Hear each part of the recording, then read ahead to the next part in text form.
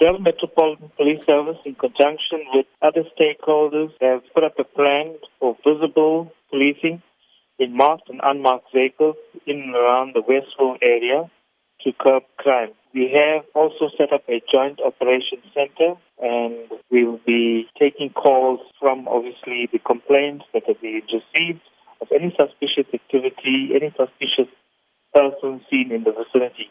The number to dial is 031-361-10,000 to report any suspicious activity in the area. Now, there's been a lot of doubts coming through from community members on the police's constant presence in the area. How would you allay those fears? I would suggest that propose to the community is to engage with the community police forum, to also engage with private security and set up networks with private security to overcome the fears. Police can't be there all the time. They will be around the area, they will be patrolling, but sometimes police can be called to another incident and not be at the incident that they require. Now, talk to us about the importance of community participation in eliminating crime. I believe that the community must get involved with it on social media in respect of activities that are happening around the Westville area. They must also ensure that they network with the private security service providers in and around the area, so the private security service providers, together with the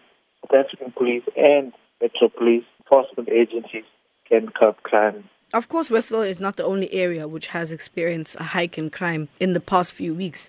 Will the same method be applied to all other crime hotspots? We will try, and with the current resource that we have, we will try and even deploy wherever the crime is. We will be waiting from the community for information on any suspicious activities that have been seen in the areas.